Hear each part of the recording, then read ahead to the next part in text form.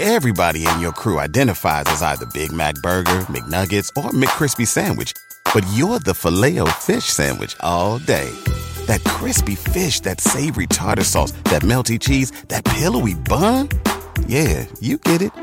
Every time. And if you love the Filet-O-Fish, right now you can catch two of the classics you love for just $6. Limited time only. Price and participation may vary. Cannot be combined with any other offer. Single item at regular price. Ba-da-ba-ba-ba.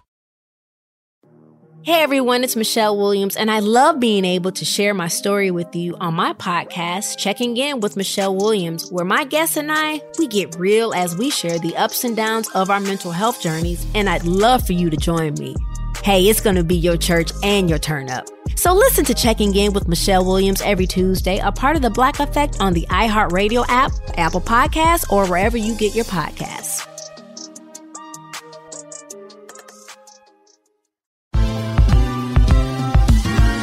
Ever wondered how a book gets made into a movie? Or how to master the art of cooking? Either way, we've got you covered with the Two Guys from Hollywood podcast.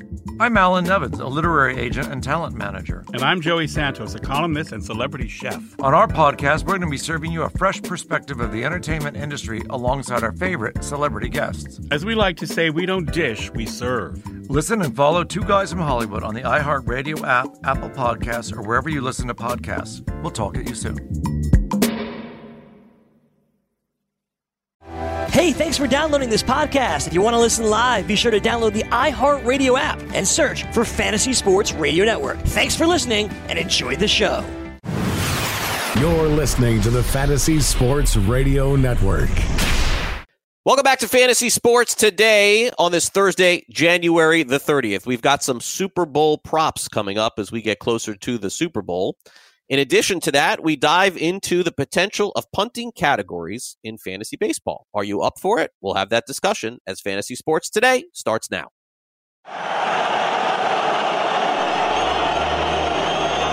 Fantasy Sports Today. Toward the end zone. It is caught! Seattle's going to the Super Bowl. Fires up the middle. Pass is caught by Owens. Owens made the catch. Pass is caught. Diggs! Sideline! Touchdown! Unbelievable! Toss to White. He's in! Patriots win the Super Bowl! Welcome back. This is Fantasy Sports Today. Craig and Joe here with you on the Fantasy Sports Radio Network. You can follow me on Twitter at Craig Mish, at Joe Pisa 17. And Joe, always an interesting dynamic to see whether or not you think that you could punt a category. I know in head-to-head leagues, it's certainly easy. You just don't get steals or you don't get saves. If you're playing in a head-to-head categories type league, points obviously completely different than that. But what about in a 5x5, Joe? Is that something that you could pull off and just say to bleep it with the saves, bleep it with the steals? I'm just going to go all in on power, speed. Wins are very hard to quantify depending on the league that you're playing in. The players don't necessarily win all the time. What do you make of that? Well, I'm not a big fan of punting, just generally speaking. I don't like it in the NFL. I don't like it. No, just kidding. I don't like punting categories only because I feel like then you have to be so extraordinary in order to win, because if you're going to take a 0 or a 1 or whatever, a 2 or 3 in a category overall, it becomes very difficult to win a league that way. So to me, punting is for the people who don't have the patience to craft a good strategy. Now, punting is also relative to draft punting. I don't think it's the same thing as punting. There's some people that would just flat out punt a category all year, and I think that's definitely the wrong thing to do. But if you're telling me you don't like the way stolen bases shape up, or you don't like the way saves shape up in terms of the value you have to pay in a draft for them, that I kind of understand, because we also see a lot of these guys nowadays, a lot of the 8th inning guys get drafted that never used to happen 6-7 years ago. Now all those guys are done. In a 15-team league, they are all of them are picked up. Now what happens is those guys do get dropped over April because people have injuries, they have needs, they have to, they make trades. So by the time you get to Memorial Day, a lot of those guys get back on the market. So if you're going to punt anything during the draft, I think saves are something you can punt and then try to acquire via trade or acquire via the waiver wire, because those are two places where all of a sudden they pop up. Somebody might be really good in saves, and then they have a surplus because they pick somebody else off the waiver wire. And then you could say, hey, you know what? You have a deficit of outfield. This guy is closing games. He's on your bench. Let's make a swap. You have to have good relationships in your league in order to punt a category and then try to fill it. But I think saves is the one where you can make the argument. I also think, and I've said it before in the show too, I don't want to chase stolen bases too hard this year because there aren't the 60, 70 stolen base guys. They don't exist anymore. The most you're going to get out of a guy is somewhere in the 40 range, like the Trey Turners of the world. But I don't even, there's Trey Turners of the world. It's Trey Turner. So I think when you're looking at just getting a bunch of guys who can go from 10 to 15, I think that's a way to be responsible and not altogether punt. When you're looking at two guys on a board who are going back to back and you have a choice to take one of them, maybe the guy has 10 points less in batting average, but he's going to steal 6-7 more bases. I know it doesn't sound like much, but those 6-7 bases add up. So I think that's my approach. Are you somebody that has a plan when you go into a draft, Craig, of saying, you know what, I'm going to punt a category. I'm not going to chase this or chase that. And do you believe that's a viable strategy? Yeah, I don't ever have one of what would be considered the top closers. I never do. It just doesn't matter what year, what scenario, what round. I'll never ever have a top 3, top 4, top 5 closer. And every year it seems to be forgotten. And every year someone that's doing analysis is patting somebody on the back for double tapping closers or getting 2 elite closers. And it never works out. Never. Like 0% working out. I mean, just go back and look at history. I don't know how many times I got to say it. Taking 2 of the top 5 closers, you're going to fail. One of those guys is going to fail. So what I will do in a mixed league is I will try and poach one closer who I think has a chance to keep the job the rest of the year. Take one guy late, potentially on a bad team that I know may end up getting traded and go overall. But that is the one category that I would say that I almost am never in on, Joe. I think that's a great way of doing it. Like if you took Raisel Iglesias, let's say, who we just said yesterday was a guy that showed up in that top 5 in the last 3 years, right? We did the 3-year averages on yesterday's show, which if you missed, you can go listen on demand. But remember, like he was the surprising guy in the top 5 because he's just at 30 every year. You get a guy like that and there's 30 and you hit on one other guy, all of a sudden that's 60 and you're competitive, right? Yeah, but where is Iglesias in your rankings?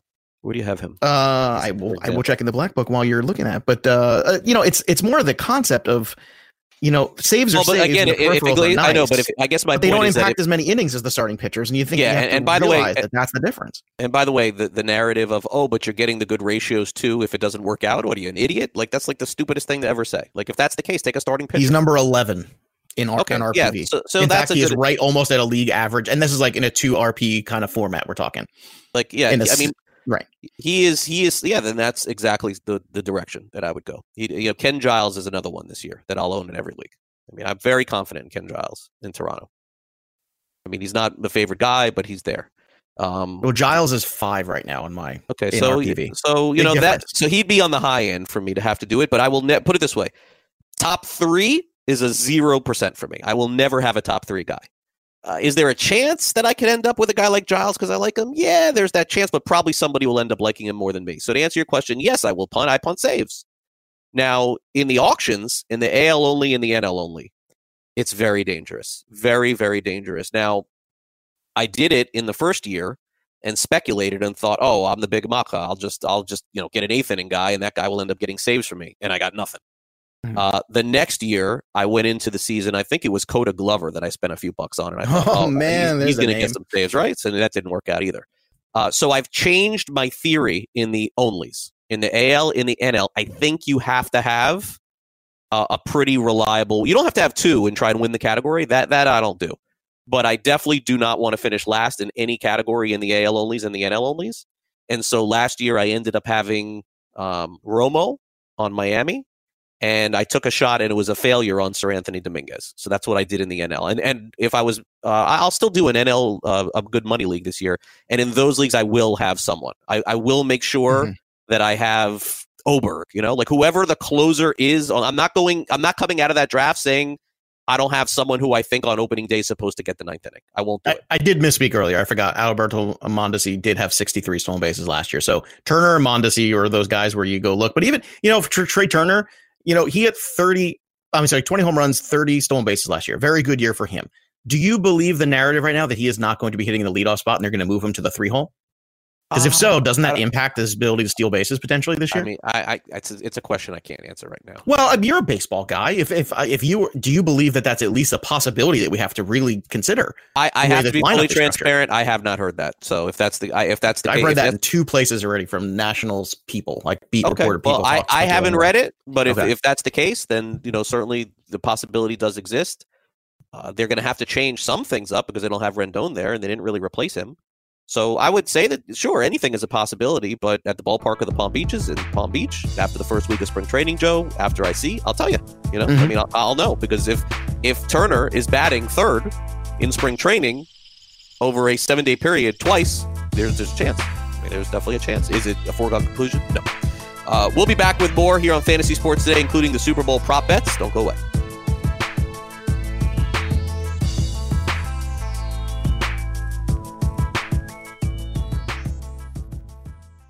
SportsGrid.com. Betting insights and entertainment at your fingertips 24/7 as our team covers the most important topics in sports wagering. Real-time odds, predictive betting models, expert picks, and more. Want the edge? Then get on the grid. SportsGrid.com.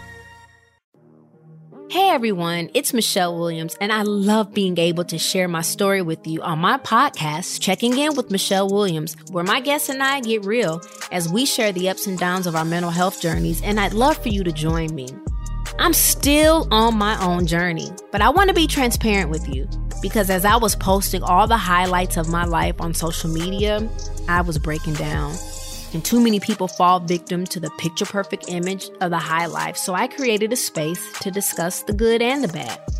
We can laugh, man, we gonna learn, and most of all, I hope to inspire you to go on this journey with me to better mental health. This is gonna be your church, your turn-up, and everything in between. So join me on my podcast, Checking In with Michelle Williams, a safe space for every kind of person. Listen to Checking In with Michelle Williams every Tuesday, a part of the Black Effect on the iHeartRadio app, Apple Podcasts, or wherever you get your podcasts.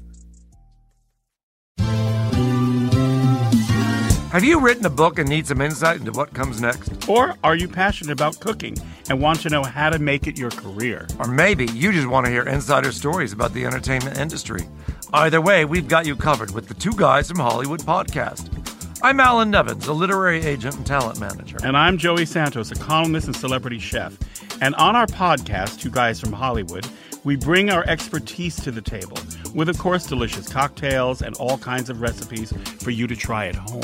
So grab a drink and join us. We've got a wide range of celebrity guests and Hollywood insiders to discuss pop culture, publishing, and entertainment. And we'll provide you with an unfiltered and sometimes brutally honest show about Hollywood. As we like to say, we don't dish, we serve. Listen and follow Two Guys from Hollywood on the iHeartRadio app, Apple Podcasts, or wherever you listen to podcasts. We'll talk at you soon.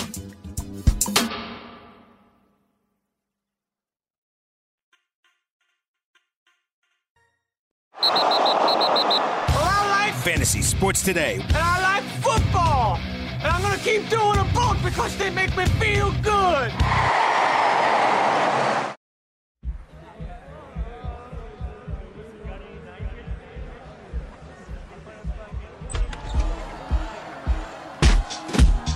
Welcome back to Fantasy Sports Today. Craig and Joe here with you. We're approaching the big game, the Super Bowl on Sunday. Joe, is it weird for you that some of these places that advertise they can't mention Super Bowl, like they're going to get sued for millions of dollars? It's kind of silly, right? Like you see. Do you mean the big game? Yeah, are we allowed to say Super Bowl on here? Like, do you think there'll ever be a day where we're doing a show we can't mention Super Bowl? I've done a show on this network before we could mention Super Bowl. Really? Oh yeah. Years and years ago, Greg, when you were just a simple beat reporter doing your national radio shows, and I was just a simple guy to do. Yeah, we had to say the big game. Huh? Really? In commercials, you had like in reads. Gotcha. You had to say if you got your stuff for the big game, make sure you're ready because the big game is this Sunday. The big game. All right. Well, let's get back to the big game here. Total receptions for Deebo Samuel on the same. We're going to do some 49ers props here today. We've gone back and forth. 49ers, Chiefs, 49ers, Chiefs. Today we'll do 49ers. Total receptions by Deebo. Oh, I have my props list, by the way. I can give them to you tomorrow. I have them all done. I have 10 props. Total receptions by Deebo Samuel. The total is 4.5. The under is minus 150. So you're risking 150 to win 100 if you go under 4.5. The over is plus 130. So if you bet 100, you win 130. I would say over. But I don't know if it's a good bet from the way you've described it to me. Do you feel it's a good one? The over is, I don't know if the over is a good bet in theory, but money-wise, it is a good bet because you're risking 100 and you're winning 130 if you win. Oh, yeah. So I thought you said, I inverted in my mind when you said it. I thought you had to, I got you. So no, actually over and yes. So there you go. My bad. I do think that's, look, Debo's their best weapon outside of Kittle for sure. I know Mostert had a great game and everyone's on the Mostert bandwagon right now. And Mostert's a nice player. And yes, they do run the hell out of the football.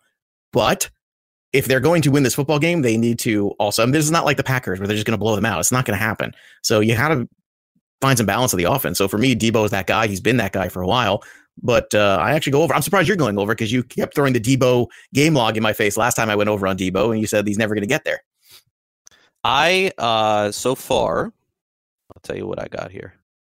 I have one on him, I think. Let me see. It seems like this is the trap now. I feel like you've set me up into the trap. No, I'm going under on his receiving yards for the game, 55.5. I'm going under. That's my Debo Samuel prop, under 55. So you think he's going to catch 6 balls for less than 55?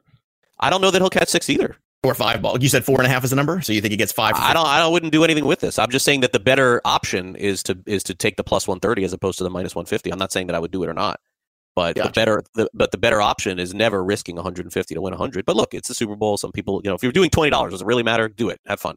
My other 49ers one that it looks like I'm on is Mostert's receptions under 2.5, but that under is minus 140. That's like my biggest juice one of all of the ones that I'm looking at. I don't see Mostert catching 3 passes. That one feels very right. I mean, even catching 2 balls, that feels like a comfortable, okay, maybe 1, maybe 2. But for him to catch 3 or 4 balls, that would be I think Breida may play a little in this game, so I'm going under that. But it's a minus 140. That's a big. I don't know how much Breida's going to enter into it at this point. I feel like Mostert's kind of had that job. My thing is, I feel like they'll do those end arounds to Debo. They'll do stuff like that, try to get some other people the ball that way in those tricky Kyle Shanahan ways, more so than trying to sprinkle in Breida. I feel like. I mean, Breida will have a couple carries, I'm sure, just to give Mostert a spell, but. I don't know, man. Maybe I'm just in love with Debo as a player. Maybe that's it. Yeah. It could be. My whole view is skewed because I just like him so damn much, Craig. How about Emmanuel Sanders? I didn't do anything with him at all, but 43.5 is his total yards. Over, under. Under. I don't know. I just don't feel like he's been healthy. He got to that team and he had a good first game and he got hurt. And I don't know if he's ever been quite 100%. And I feel like we're just seeing a player that's probably hitting that twilight of his career, and Denver was smart to move on from him when they did. I think that was a good job. He was so good when he first went over to San Francisco. First game, he was great, and then he didn't do anything after that. One or two moments he did. Well, he was hurt. He hasn't been really healthy, so I don't know. And also, you just don't know what guys are. Now, look, everyone's had 2 weeks off, so who knows? Maybe Emmanuel Sanders will come out like gangbusters. I don't know, but I do know that I'm not as worried about Jimmy Garoppolo beating people because I think that's Patrick Mahomes is the one you have to worry about throwing for big yardage totals here, not necessarily Garoppolo. All right, total points. We're going to go to an interesting one here. We haven't done any kicker stuff, so let's knock one out. Total points by Robbie Gould, 8.5. 8.5. The over is plus 110. The under is minus 130. So again, a minus 130 is not horrible. I mean, that's risking 130 to win 100. You generally don't want to go more than that. You're basically not proving anything going, anything more than that. But I can live with a 130. 140 is extreme. 150, it's like you're betting a game and a half to win a game, or a bet and a half to win a bet. But Gould would basically, I think, Joe, have to go to hit this over. I think he's got to kick 2 field goals, right? I mean, that's 2 field goals, 2 touchdowns is 8. But that's not enough. So it's not enough, and that's why I go under. I think this is actually an under. I mean, you're asking that's a lot coming from the 49ers offense against the Chiefs. They ain't the Packers. This is the Chiefs. The thing with him is that, and Butker too, is they both can kick these long field goals. Like they don't have any issue. They can, but like let's say it becomes, let's say they hold them there and they get the 1 touchdown, right? And you get 3 field goals. So there you go. You're a 3-6-9 right there. So that's the concern is, do you think how efficient do you think the 49er offense can be in the red zone? And I think what we've learned about them is their ability to run the football means they can be pretty efficient if they get down into that area. So the 2 touchdowns, 2 field goals is what you're betting on here. I would tend to say the under here because typically I also think off the layoff, most of the times you get these Super Bowls with the 2 weeks off and you get the first quarter, a little bit of the teams just feeling each other out, which from a time perspective allows you a lot less time to score. So would you go, then you could make it some decent money. Plus 110 is the total field goals made by him is 1.5. The over is minus 130, a heavy favorite, and the under is plus 110. So you would go under that? You think just 1? No, I still say I'm looking at this as 2 field goals, 2 touchdowns. There's going to be a time where the Chiefs stop them, I think, and then there's going to be a time where they don't. And then you've opened up yourself there. That's the danger is, okay, who wins that second time? That's where this Robbie Gould number goes, is who wins that other time. Is it does the offense win or does the Chiefs defense win? The Chiefs defense win, you're going to lose this one because he's going to kick another field goal. So I just feel like from a time perspective, the first quarter is going to tick away. And if you get one, maybe two scores from, one score from each team potentially in the first quarter. I mean, when's the last time we had a Super Bowl where teams came out like gangbusters in the first quarter? Never. That does not happen. Right. No, never. So That's why one of my other props is, I'll tell you right now, let me make sure I pull it up. I mean, they have all the adrenaline pumping. I have under 27 points in the first half, minus 120. I like that. I like that. I think that's a very good one. I think you're a very smart boy. Over in the second half, though. I like over in the second. Okay, last one here. This is one that I guarantee you will be blown away on one side or the other. This will not be close. Either this will be a easy win or a easy loss for you. It will not be close. Kendrick Bourne, 24.5 receiving yards. Bourne is going to have 100 yards in this game, or he's going to have 0. This is not going to be close because this dude is the most unpredictable guy. Like you have no idea if he's going to be involved. Sometimes he's catching 3 touchdowns. Sometimes he's catching Garoppolo's first touchdown. Sometimes you don't even know that he's even on the field. You want to take a dart throw at Kendrick Bourne, 24.5. Man, if I went on I would say over because I think flip a coin. I'm going to say over because I think what's going to happen is if you're the Chiefs, what do? You stop Kittle. That's what you take away Kittle because he is the ultimate safety blanket there. He is their best player. He's also the emotional leader of that team. And if you could keep him under control, I think that's the thing. If you let Kendrick Bourne beat you, okay, Kendrick Bourne beat you. Like you kind of take that one. But I think that gives him open to a couple more targets. So I'm going to go over on this one. I mean, I'm just trying to think from a game plan standpoint. No, it's amazing. Listen to these game logs. I mean, it is. No, I know. Hey, you didn't have to tell me. I know. Believe me, I hear you. But Green Bay, 6 yards. Right. Minnesota, 40. Right. Seattle, none. Rams, 29. Atlanta, 11. Yeah. New Orleans, 18. Baltimore, 42. Like, I mean, how do you even know it? I mean, and he had 3 straight games with 3 touchdowns and then none for 5 weeks. It's crazy. It's funny when you say Baltimore, when you say, was the other Green Bay was a big one, right? Those are teams that actually play well in the linebacker. Green Bay was 0. Green Bay was a 0. Green Bay was a 0. Okay, so what was the other one? Baltimore was a good one. Who was the other one? That was had good game against Minnesota. Good week against also Baltimore. Good week against Baltimore. Really good. Right. Good week early. First matchup against Seattle. Also good linebacking core. At Washington, I don't know. It's like let me tell you, Washington's better than you think. He had a long catch. You know what's interesting here? You know what is interesting here with what Bourne is interesting, Craig Mish? Is that he's had a 21-yard catch, a 30-yard catch, a 28-yard catch, and a 22-yard catch, and the longest reception from Kendall Bourne is 15.5. I'm going to go over on that. I am going to go over on the longest reception for Kendall Bourne being 15.5 because I think if he does anything, it's going to be over. He's got a lot of games this season. What's his catches? Is there one on his actual receptions? Because I would assume like it's like a 2 or 2.5, right? I will. It would feel like 2.5. I don't think it's on here. I don't see it here. That's interesting. No, but I mean, you're right. I mean, he does it in one shot. It's like the big play. He's the big play guy. I'm sure there's a prop for it. Oh, okay. Yes, I'm sorry. Apologies. Okay, so you can't bet it. It's 2.5 is the number. Right. That's exactly right. So the over is plus 170. So if you think he's going to get more, you'll make a lot of money on that. But the under is minus 200, you make nothing. You're going to destroy yourself if you bet the under and it doesn't hit. It's like losing 2 full bets. So there's no value there. All right, we'll be back with more fantasy sports today in just a couple of minutes. Craig and Joe back with you. Don't go away.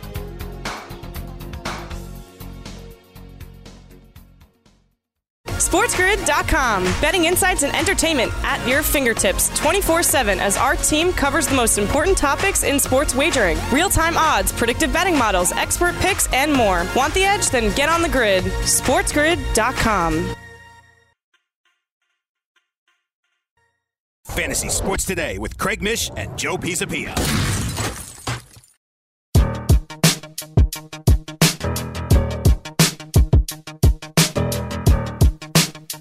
Welcome back to Fantasy Sports Today. Craig Mish, Joe Pisapia back with you. One of the things that I've always done throughout the years is try to find good assets on bad teams because at the end of the season that there's going to be a Whit Merrifield that's going to be a stud. If you look back last year, I mean, I understand why the Orioles did it, Joe. I mean, they basically are not trying to win, but Jonathan VR was graded out last year. What, first round pick in fantasy? Like based on the numbers that he had last year, like second round pick at the worst. Mm-hmm. So, and he's on Miami now. He was on Baltimore last year. So I guess the point that I'm trying to make as we dive into this is that on every team that's going to lose 90 games, 95, 100, maybe even 110, there's going to be fantasy value somewhere. Identifying it is not easy. It really isn't, because there's a lot of variables involved. Variable number one, the players on the team. You're playing in a season-long roto, and then all of a sudden July comes, boom, he's gone, back up somewhere else. Happens every year like that. I know that you can't approach that going into the year. Smart people always say, don't look at it as the guy's going to get traded. You can't approach it that way. You got to look at it like he's not. But it is in the back of your mind when you're looking at somebody like Josh Bell and you're wondering, I wonder if he leaves that environment in PNC, plays in a great division, plays in Cincinnati, plays in Milwaukee, a lot of possibilities there. And then you move him, let's say, to the Padres, or you move him to some other park where it doesn't, or the Giants, where you know that you're not going to get the offensive output. So you have to try and find what I would call diamonds in the rough on fantasy teams. And I think that the teams that we've identified of being on the poorer side this year, Baltimore for sure, Kansas City, no doubt, Detroit, as far to the bottom as you could possibly go. Those three teams in the American League, no question. Seattle, we would have to throw in as well. Over in the National League, the teams that we know that aren't trying, Pittsburgh has made that abundantly clear in 2020 after making the deal that they made with Marte. We are both on the side that the Giants are just trying to get out from under any of these guys that they possibly can, but they really have no choice, and they ain't competing in that division, the NL West. We know that as well. And then my Marlins, who are unlikely to win 80 games, have a much improved offense for sure. But look, the record is going to be sub 500, no question, at the end of the year. So Orioles, Pirates, Mariners, Giants, Tigers, Marlins, Royals. Before we move on from these teams, are there any other really bad teams that we have missed here, Joe, that we think that maybe there are some diamonds out there? None really come to mind here. Well, the Royals I think the Royals from a pitching standpoint are a problem. But from an offensive standpoint, there's a lot of assets I like there. I mean, Mondesi is who I spoke earlier. Let me correct myself. I was looking at the projections for this year. He stole 46 bases last year. He probably would have stole 60 if he actually had stayed healthy. But Mondesi, Whit Merrifield, Soler, Dozier, some really good assets there fantasy-wise. Not like, we're talking like first couple round assets here. So I don't think any of these other guys and these other teams you could put there except VR on the Marlins. Everybody else, we're talking, doesn't come close to the first 4 rounds of a draft. No. So therefore, I can't put KC in that same thing because they have at least 2 guys, maybe even 3, that you can put in that conversation the first 5 rounds. The pitching is terrible, but you also got Ian Kennedy, and he looks like, he was pretty steady last year, as crazy as that was. That whole thing, he was steady enough. That you know what is true as I'm listening to you talk about this? What's that? The Royals have more fantasy options than the Rays. How about that? Because of the way the Rays use guys? Yeah. The Rays are a really good team in reality, but they're not. Well, they've got 3 pitchers who are going to go in the first 5 rounds of Morton, Snell, and Glasnow. So right off the bat, that's another one where you kind of elevate them. Then you got Austin Meadows. For sure. And after that, you're right. There's definitely, from an offensive standpoint, they leave a lot to be desired. No, they're not. And then, by the way, they're very good. It's just they platoon a lot and they use guys in different spots. But I think whenever you have anybody going in the first 4 or 5 rounds, I think you automatically say, okay, well, that's at least a fantasy relevant team and I just gave 3 players on both of those squads there of KC and Tampa, where we're talking first 5 rounds relevant players.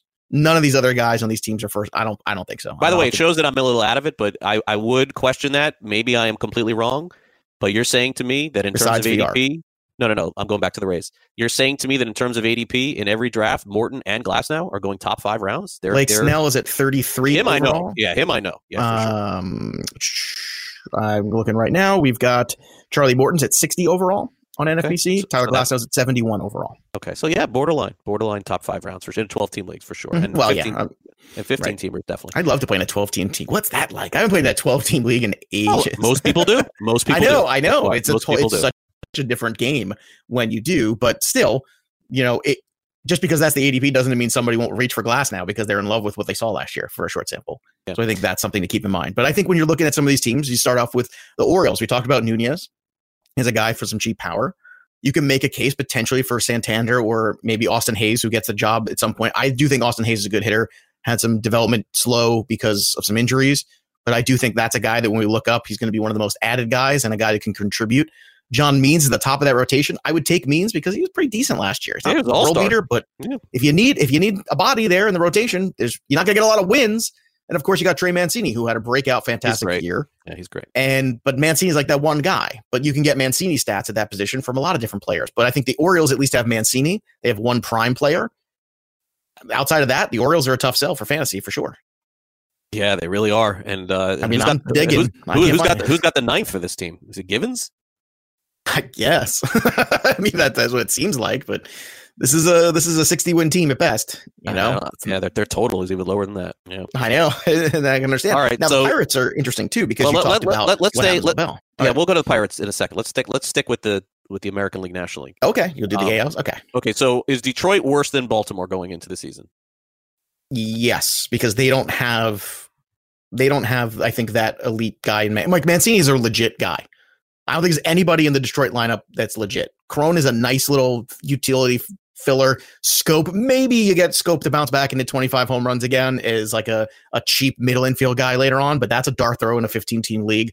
Boyd was good, but then fell apart a bit in the second half, so we don't know what we're going to get out of him. Goodrum has some, a little bit of appeal because of where he hits in the order. And Joe Jimenez, who didn't do well his first shot as a closer, did better the second time out. I do think he's the guy of the future. I think they're going to, roll with him.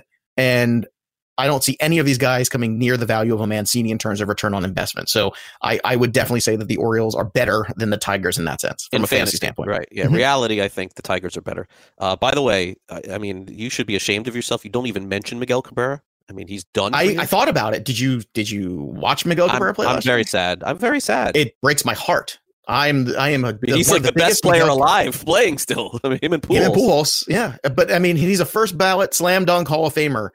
But geez, man, last year Miguel Cabrera is just to say he's a shell of himself is kind of being kind. I mean, it's just the power is just completely gone. 12 home runs in almost 500 at bats. And he had 282. He's a guy that I just don't know what you do with him. Like he has part-time player numbers, but full-time playing time. Does he still qualify at first or that's done? Probably qualifies there still. I would think he had 20 games. Yeah, probably, but it's just sad. All right. So Kansas City, you've made your case. Fair. Baltimore, Detroit, Seattle. Let's go to Seattle here. Seattle is interesting because rookie left fielder, Kyle Lewis, rookie second baseman, Shed Long, a pitching staff that you wouldn't touch. I don't think. I mean, not with a 10-foot pole or a bullpen. I'm touching. Matt McGill might be the closer right now. Yeah, Haniger, you can't. I don't think you can take. Man, they cut. You could take him late and hope. Why'd they cut Domingo Santana? I guess the same reason why the Orioles let go of VR. They don't want to win. They don't want to pay. So last round, do you grab Shed Long? Last round, do you grab Kyle Lewis? Just take a shot. No. No, it's a no for me. I mean, Malik Smith is going to get drafted, and D. Gordon's going to get drafted because of the one thing that they do, which is steal bases. So no matter what the playing time is, those guys are going to be on roto rosters. In points leagues, they're not going to be, but in roto, they will. Haniger, you're getting an extreme discount. And you have injury spots. You can stick him on there. I like Haniger as a player. But even Kyle Seager, who used to be a guy that you could always draft as a corner guy, man, this last 2 years, the splits have really gotten bad, and he's really fallen off. In what should be his prime, he's gotten worse, which is very concerning. I don't get that, but you nailed it when you talked about the rotation here. This rotation, what is going on with their rotation? Brutal.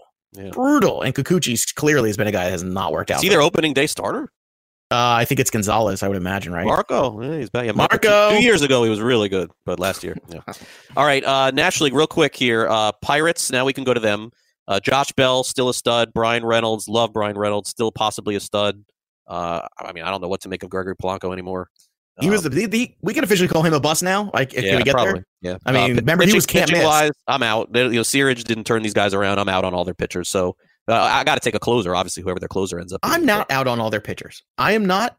Mitch Keller had some good minor league track record. I would give him all last year. He's up, he's down, he's up. I understand, but that happens. It's his first year in the big leagues. I'm not completely out on Mitch Keller. I am not completely out on Joe Musgrove because Musgrove was another guy who had some good moments last year. I am not completely out on Archer, and I've never, ever been an Archer guy. But in an era where we're looking for strikeouts, this guy's going to strike out 200 guys if he's healthy. He was not healthy last year. Everything fell apart. He tried to soldier through a shoulder injury. Eventually, he couldn't do it anymore.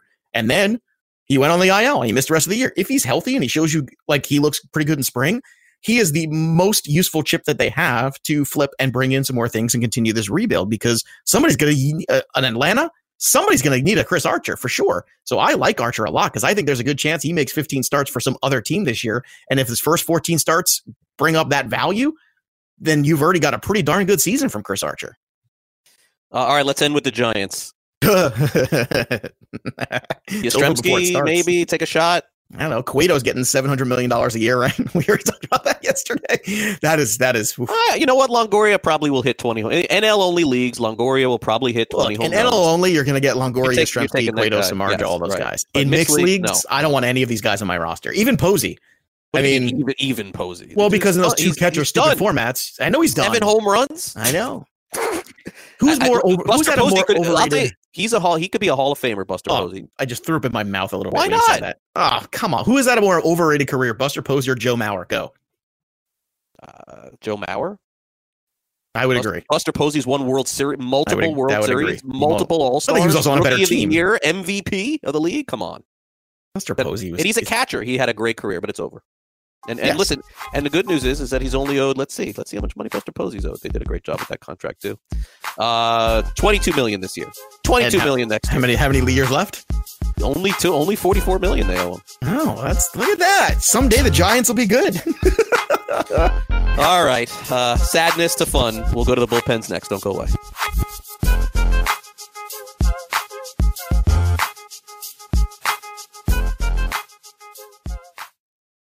SportsGrid.com. Betting insights and entertainment at your fingertips 24/7 as our team covers the most important topics in sports wagering. Real-time odds, predictive betting models, expert picks, and more. Want the edge? Then get on the grid. SportsGrid.com. Fantasy Sports Today with Craig Mish and Joe Pisapia.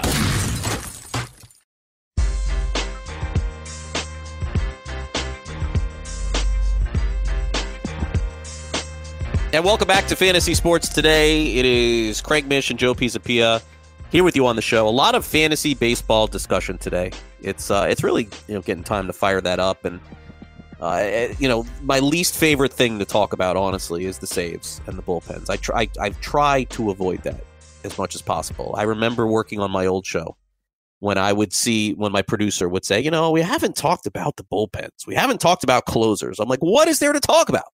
It's the same thing every damn year. You get to May, 10 guys don't have the job that they had in April, right? Like it's every year. People don't understand this. Let me explain. People always ask me this. Okay. Why, Joe, do closers flame out? Why do they not last? Why are they not that good? There's a lot of different reasons, but here is the easiest explanation for it. The reason is that in general, not all of them, Mariano Rivera, Bruce Sutter, Dennis Eckersley, Trevor Hoffman, if you want to put him in there. I don't. Josh Hader. There are guys. Okay, Kenley Jansen. I'm giving you examples of those are elite guys. Craig Kimbrell, Chapman. Craig Kimbrell last year. Chapman not anymore, but was. Yeah, but look, but Kimbrell also didn't have a regular offseason. It was a weird year, right? But I'm just saying, in the history of baseball, in general, the history of baseball, when you are a child and you're growing up and you are a pitcher. Your goal is not to be the closer on the Orioles. Your goal is to be a starting pitcher. Now, if by default your skill set leads you to pitch in the major leagues, God bless you. It's an amazing accomplishment. It's a pitch in the minors, let alone the majors. But relievers are not as good as starters. If they were, they'd be starters. And so the guys that are going to flame out and are not going to be as good are always going to be in the bullpen, or else they'd be starters. They don't aspire to be a seventh inning guy. It's not the way that it works. They aspire to be a starting pitcher in Major League Baseball, but when they cannot develop a third pitch, they end up in the bullpen. So therefore, the volatility of these pitchers in general, 90% of them, is going to be a 1 or 2 or 3 year deal, and then they're done. And by the way, a major accomplishment, because we've all, myself, Joe included, have dreamed of being on a Major League Baseball field and have never come close. But that's why I don't trust them. That's why I don't draft them. And it's nothing against them. Because my buddy Brad Ziegler, for every Brad Ziegler who pitched in the big leagues at a very high level, as long as he did, there are 100 guys that he played with that were out of the league after 1 year. And so as it pertains to the ninth, Joe, I'm out. I'm not in. But for this subject matter of trying to find the guys that could sneak some saves in at the end, that's my goal. That's what I'm in on. All right. Well, let's breeze through them. We'll dismiss the guys that we know are going to be the guys. Let's start off just with Arizona, because Archie Bradley was better in an eighth inning role than he was as a closer. Is there any potential that he loses this job? I know Guerra is in this bullpen now. Hector Rondon, who's had saves in the past, and Yohan Lopez, another guy that, you know, a lot of people think is a dark horse for saves potentially at some point. Do you think Bradley is a safe closer investment this year with the D-backs, who are a much improved team? No, I do not. I think that Archie Bradley will lose his job at some point this year. Very strong candidate for that to happen. I think that there are a lot of other potential options here. One of them being Yohan Lopez, who got a little cup of coffee in that role at the end of the year. Rondon, as you mentioned, has the experience. And then the other name that is intriguing, and I don't know that they would do this, but I got to tell you, John Duplantier was a very high draft pick of the Diamondbacks. If I'm not mistaken, I think he was a third-round pick many years ago. He averages about a strikeout per 9. It looks like that they're moving him to the pen. They did it last year. He walked way too many guys, so he's not ready to close right now. He's got to prove probably in low leverage spots, but that would be my deep, deep sleeper name for a potential closer with Arizona.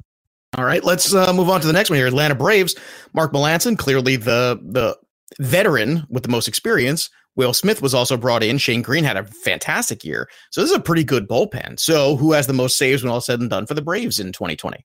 Yeah, I'll follow the money on this one, and I'll go Will Smith. Yeah, I mean, I know that they're saying all the right things, and they'll use him when they need him, and that certainly could be the case early on. But I don't think that you pay a reliever $10 million or $9 million, whatever it is, and then you bring him in the 6th. So look, it's a 3-batter minimum now. So I think that changes things for Will Smith. It changes things for everyone. Shane Green struggled a lot when he first got to Atlanta. And simply put, Joe, I mean, at this stage of the game, and I know that he's out of that another stupid, huge deal that the Giants gave out. Now that that's done, I guess, I just don't fully trust him in the 9th.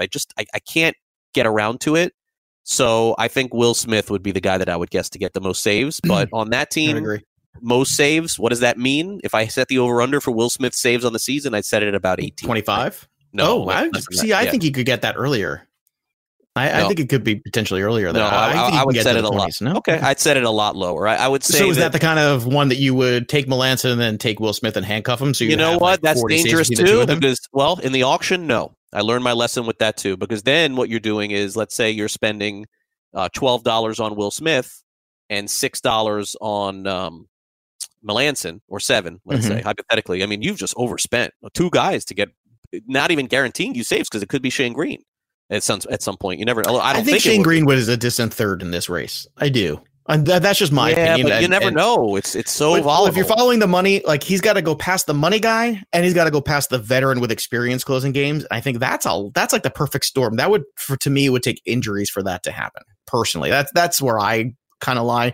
Let's move on to another one here. That's a lot of saves, though. For if you're saying the 20, I would have to 40 saves. If that was the Vegas number for a team that's going to win 100 games is not that many. But he would have to have it all year without a blip, and that's what I don't. No, I mean 40 between the two of them. That's what I'm talking. Combined 40 for the investment of the $10. I don't know. I've failed. $10, 40 saves in an auction. I actually make more sense than in a snake. I think it's harder to do it in a snake draft. That never works. I got a snake. All right, let's do Scott Oberg. Right now is the closer of the Colorado Rockies. She's still got Estevez and Wade Davis there. So anything shaking out there? Yeah, this is one that I don't trust. So I probably wouldn't. What's Colorado? So you're in on it. Like, didn't the Rockies try to sell me Jake McGee was going to be the closer 2 years ago? Oh, Jake McGee's there still. He's still on the roster, buddy. Didn't they signed Dunn to some stupid deal, 2 years, $8 million. I'm out on the Rockies. A couple years ago. Yeah, I'm out on the Rockies closing situation. I'm out. All right, fair enough. Ian Kennedy, did you buy in? Are you buying in now for this year that he's the guy? They're getting closer to being able to move him. So that would be a concern for me if after the All-Star break they decided to move him. I would put his number at about 15 saves on the season. Okay. So one of the bottom 5 closers in baseball. 25. Do we feel comfortable with the Anaheim Angels, Hansel Robles, or by the way, on the Royals, Richard Lovelady is a guy to keep an eye on. Okay. Love that name, by the way. Pretty sure he's a Downton Abbey character. But good guy. Yeah. Okay. Angels. Hansel Robles was awesome. Do I trust that's going to happen again? No. I feel like that's, I see, I'm with you. It's like everyone's like, well, it's Hansel Robles. And I keep saying, well, is it? I mean, how often have we had this? What are my other options? Ty Buttrey, who was a guy everybody liked going in. Cam Bedrosian, who's had some moments in that role. What's Middleton's situation? I don't know. He missed he's all on of the last roster. year, if I'm not mistaken. Yeah. That's the late round guy for me. Kenyon Middleton. Actually, no, he didn't miss the whole. He had 11 games he did play, but thanks. Not a lot, but wasn't very good in them. But no, he had Tommy John. Right, I know. So I don't know. I think that's tough. Guy bouncing back from Tommy John to make him the closer. This? Stay away.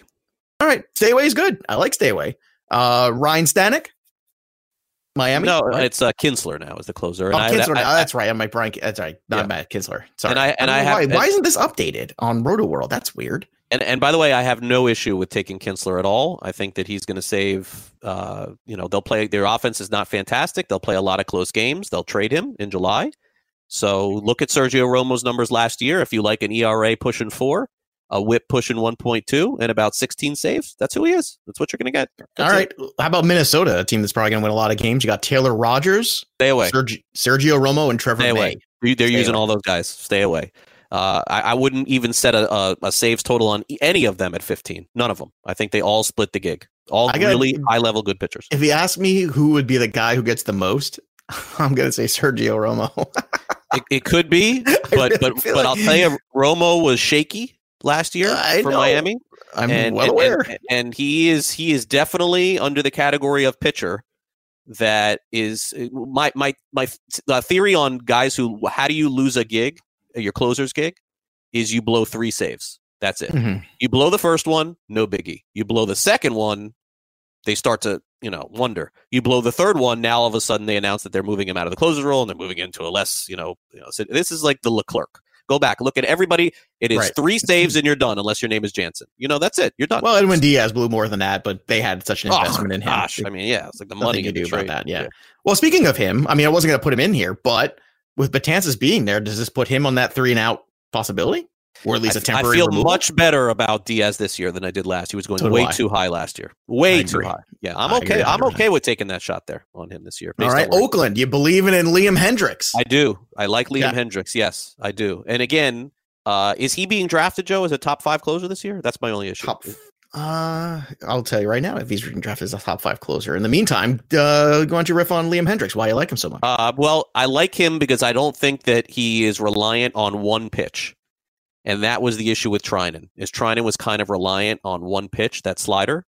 So when that started failing, Treinen went in the other direction. By the way, Treinen going into 2019, quote, elite closer. Can't go wrong by taking Blake Treinen, right? Everyone said that about Blake Treinen. What happened? I didn't say that he was going to fail, but a reason why I will not take a Blake Treinen in a fantasy draft. I will not take Kenley J. I will not take the top guys. 37 in terms of pitchers. In terms of relievers, he's basically going, in that same, like you said, top 5. So Kirby Yates. So I'll be out. I'll be out on Liam Hendricks, but I trust him, but I won't take him. I won't take him. I think that's fair. I think that's very fair. So passed on there. Let's go to Philadelphia. Do we feel good about Hector Neris in this role? No, definitely not. So is Robertson, Sir Anthony Dominguez, or it's a big cluster? I'm out on it. Yeah. But I will say this. It's Ian Kennedy. I'll have a very good feel on this with a wink and a nod by the time we get closer to the season. Ooh, I love doing a show with you. It's like I will have a good feel on this one. A lot of winkings and nodding and a lot of, you didn't hear from me, but I will know who the Phillies closer is going to be. All right. Well, when you find that out, text me. You know my number. No, you know my number. No, you know my number. I have to bother you every day. Who's the Phillies closer? I'm going to text you every day for the next 3 weeks. Who's the Phillies closer? Wait till not next week. You got to wait till March. Okay. All right, just tell me. Any more? And if you have an idea, tell me. Yeah, let's do Keone Kela. He going to keep that job in Pittsburgh or no? Has a chance to be the top closer in fantasy baseball this year. Whoa, Model, look at this guy going out on a limb. Has a chance. Yep. Has a chance to be. Horrible attitude, terrible guy. But the Pirates are going to look to get out from under this dude as fast as they can, and they are going to throw him in every high leverage spot. and he could save 40 games with the Pirates this year. Yep. Look at that. In terms of the rest of them here, Kirby Yates is no worries. No worries, but not taking him to go into high. That's fair. San Francisco right now. Move on. Okay, I don't know who it is. Neither do I. You know what? My money's on Tony Watson. My money's on Rob Nen. That's a good money. Seattle right now is Matt McGill. Could be Carl Edwards Jr. or Carl's Jr. Yeah, maybe Carl Edwards Jr. Yeah. We disagree on St. Louis. I don't want to bother you with that right now. In terms of, we got Alvarado with Tampa. Pagan, not Alvarado. My apologies. Pagan and Leclerc with Texas. Those are the last couple. Leclerc was so bad at the beginning and then was good at the end, so I'll be out. How do you feel about Doolittle? You feel so pretty good at him? Yeah, that's how I am too. I'm kind of they overused them a little last year, I think. All right, we got to take a quick timeout. We got the 2-minute warning next. Don't go away.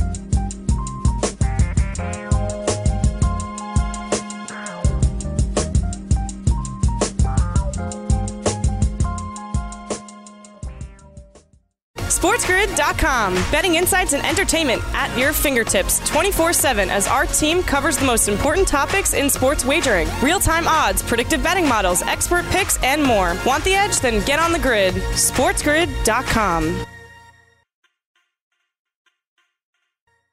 Fantasy Sports Today with Craig Mish and Joe Pisapia.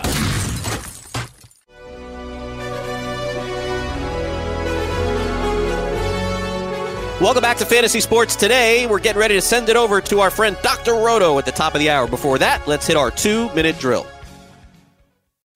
The 2-minute warning. 2 minutes, get your together. Is that going to be enough time? As we end the show today, I am pleading, I am begging, I am telling the Boston Red Sox, do not trade Mookie Betts. What are you doing? How many players are you going to have to draft in the next 10 years to pray that somebody will even be 75% of what Mookie Betts is? I get it. You're under financial restrictions. I get it. You don't like the way that Dave Dombrowski was handing out money over the last 5 years. All those things are understandable. But isn't the future trying to find somebody just like the player that Mookie Betts is? He wants a lot of money.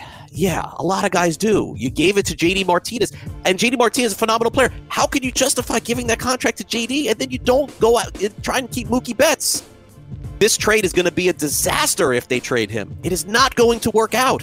And the Red Sox, I understand, are going into a year where they feel on paper maybe they're not as good as Tampa Bay. Maybe they're not as good as the Yankees. But you don't tear it halfway down. You don't trade your best player and still have J.D. and still have Bogarts and still have Devers and some of these other players. I hope that this doesn't happen for Boston.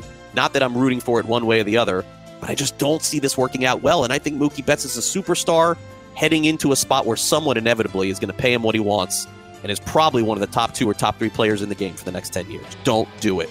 That'll do it for the show. Thanks again to my co-host Joe Pisapia and our producers Sean Guastamacchia and Chris Pavona. I'm Craig Mish. Full-Time Fantasy is next. Our full Super Bowl preview is tomorrow. Talk to you then at noon. Bye. Hey everyone, it's Michelle Williams, and I love being able to share my story with you on my podcast, Checking In with Michelle Williams, where my guests and I, we get real as we share the ups and downs of our mental health journeys, and I'd love for you to join me. Hey, it's going to be your church and your turn up. So listen to Checking In with Michelle Williams every Tuesday, a part of the Black Effect on the iHeartRadio app, Apple Podcasts, or wherever you get your podcasts.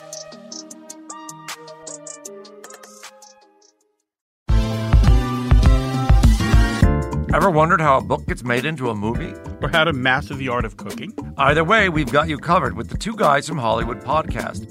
I'm Alan Nevins, a literary agent and talent manager. And I'm Joey Santos, a columnist and celebrity chef. On our podcast, we're going to be serving you a fresh perspective of the entertainment industry alongside our favorite celebrity guests. As we like to say, we don't dish, we serve. Listen and follow Two Guys from Hollywood on the iHeartRadio app, Apple Podcasts, or wherever you listen to podcasts. We'll talk at you soon.